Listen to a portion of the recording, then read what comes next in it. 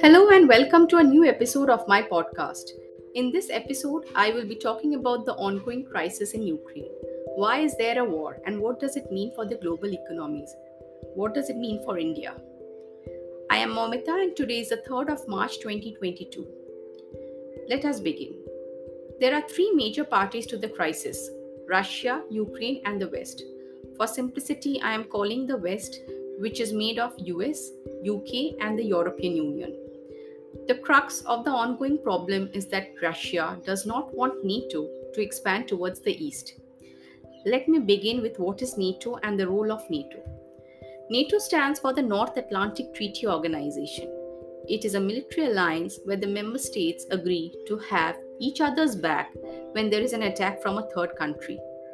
The current members of NATO are the 27 countries from the European Union, the UK, the US, and Canada. The East European countries like Poland, Hungary, which were previously allies of USSR, are also part of the NATO. Ukraine wants to be part of the NATO. Ukraine was previously part of the USSR. USSR stands for the Union of Soviet Socialist Republics. Russia's main ask is that the countries which were the member of USSR in the past should not be part of the NATO. Let me go back a little further and explain the origin of the problem. Ukraine had applied to be part of NATO back in 2008.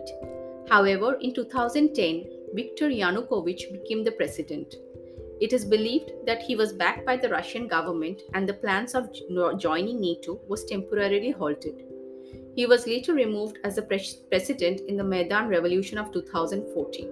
I'll be coming to it in some time. Coming to the current situation, in the Brussels summit of June 2021, Ukraine's membership of NATO was discussed. In the summit, it was decided that Ukraine would become a member of the alliance with the membership action plan. Now, what is Russia's problem?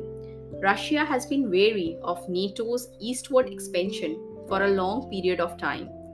The expansion of NATO towards the east creates two critical problems for Russia.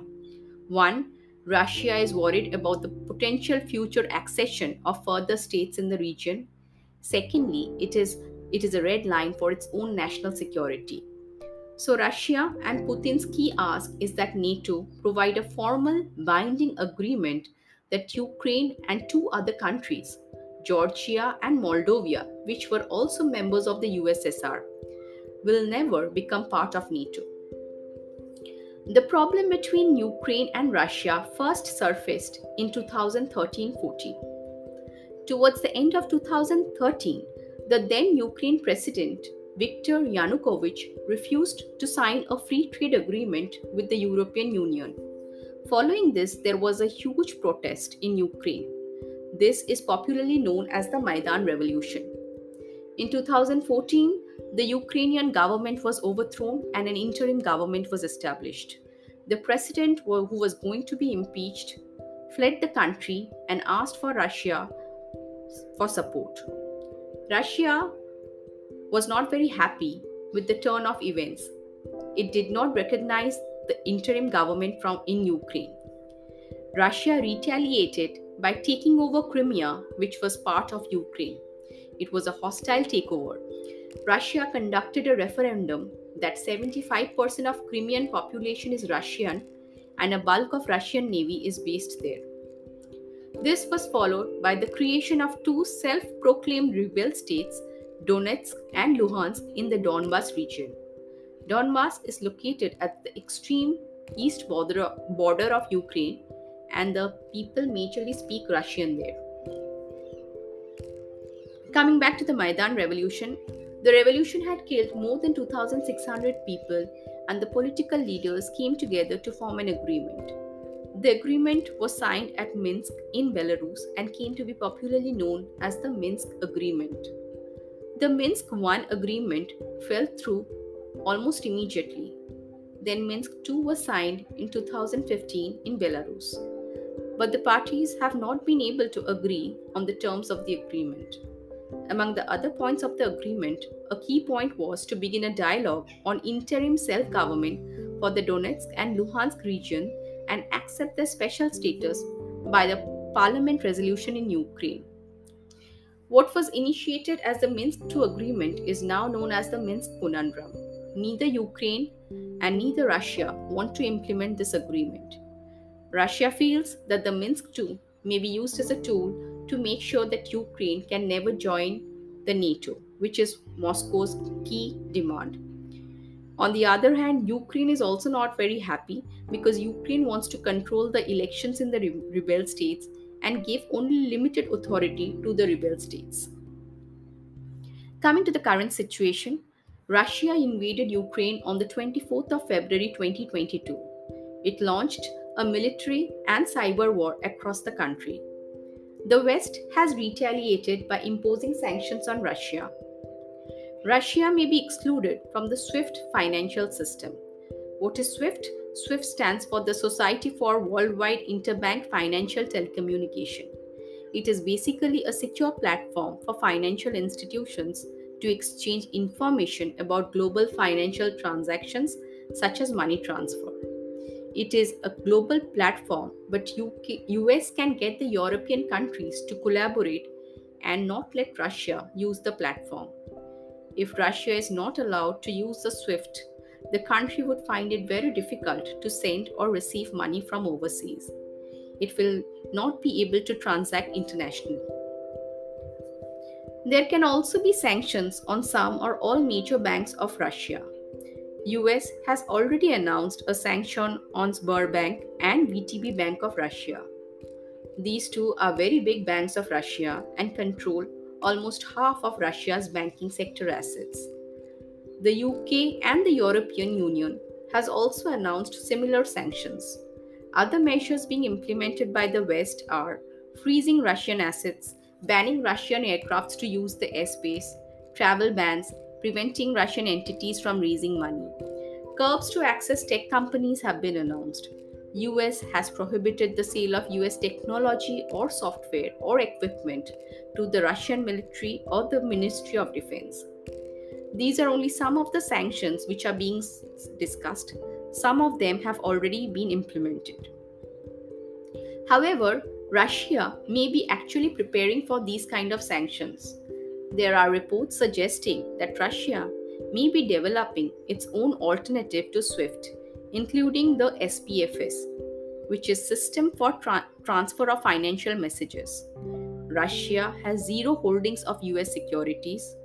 It has moved money from dollar and euro to gold and Chinese renminbi.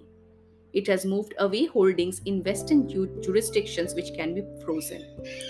The external debt has also fallen sharply in the past 2-3 years. Now, coming to the trade map, the sanctions on Russia may lead to changes in the terms of trade between the nations. Let us look at the endowments of Ukraine and Russia. What does Ukraine have? Ukraine has iron ore and minor deposits of coking coal. Steel making is a big business here. Ukraine has fertile soils, lot of water resource. It produces and trades in agricultural commodities.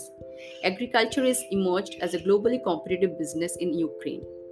It also makes a lot of money as gas transit fee. Gas moves from Russia to Europe via Ukraine. What does Russia have? Russia controls a significant amount of oil resources. It produces almost 11% of the global output of oil. Europe is dependent on Russia for three key items: natural gas, crude oil, and solid fuel. Nearly 1/4 of Europe's requirement is met by Russia. Russia also produces critical metals like palladium. Germany is one of the largest importers of palladium. US, on the other hand, is not highly dependent on Russia for oil. Some oil is imported from Russia, which is used in the isolated coastal markets. If Russia imports are restricted, US will turn to Canada and countries of Latin America to replace the sweet crude oil which it imports from Russia. Russia sells a lot of gas to Europe, and this contributes a significant part of Russia's GDP and fiscal revenues. Russia, as we discussed, is also an important metal producer. It provides almost 40% of the global palladium. Russia is also a large producer of wheat and the biggest exporter of wheat. The trade sanction may lead to rise in the prices of these commodities. These sanctions, if applied on Russia, will lead to severe economic hardships.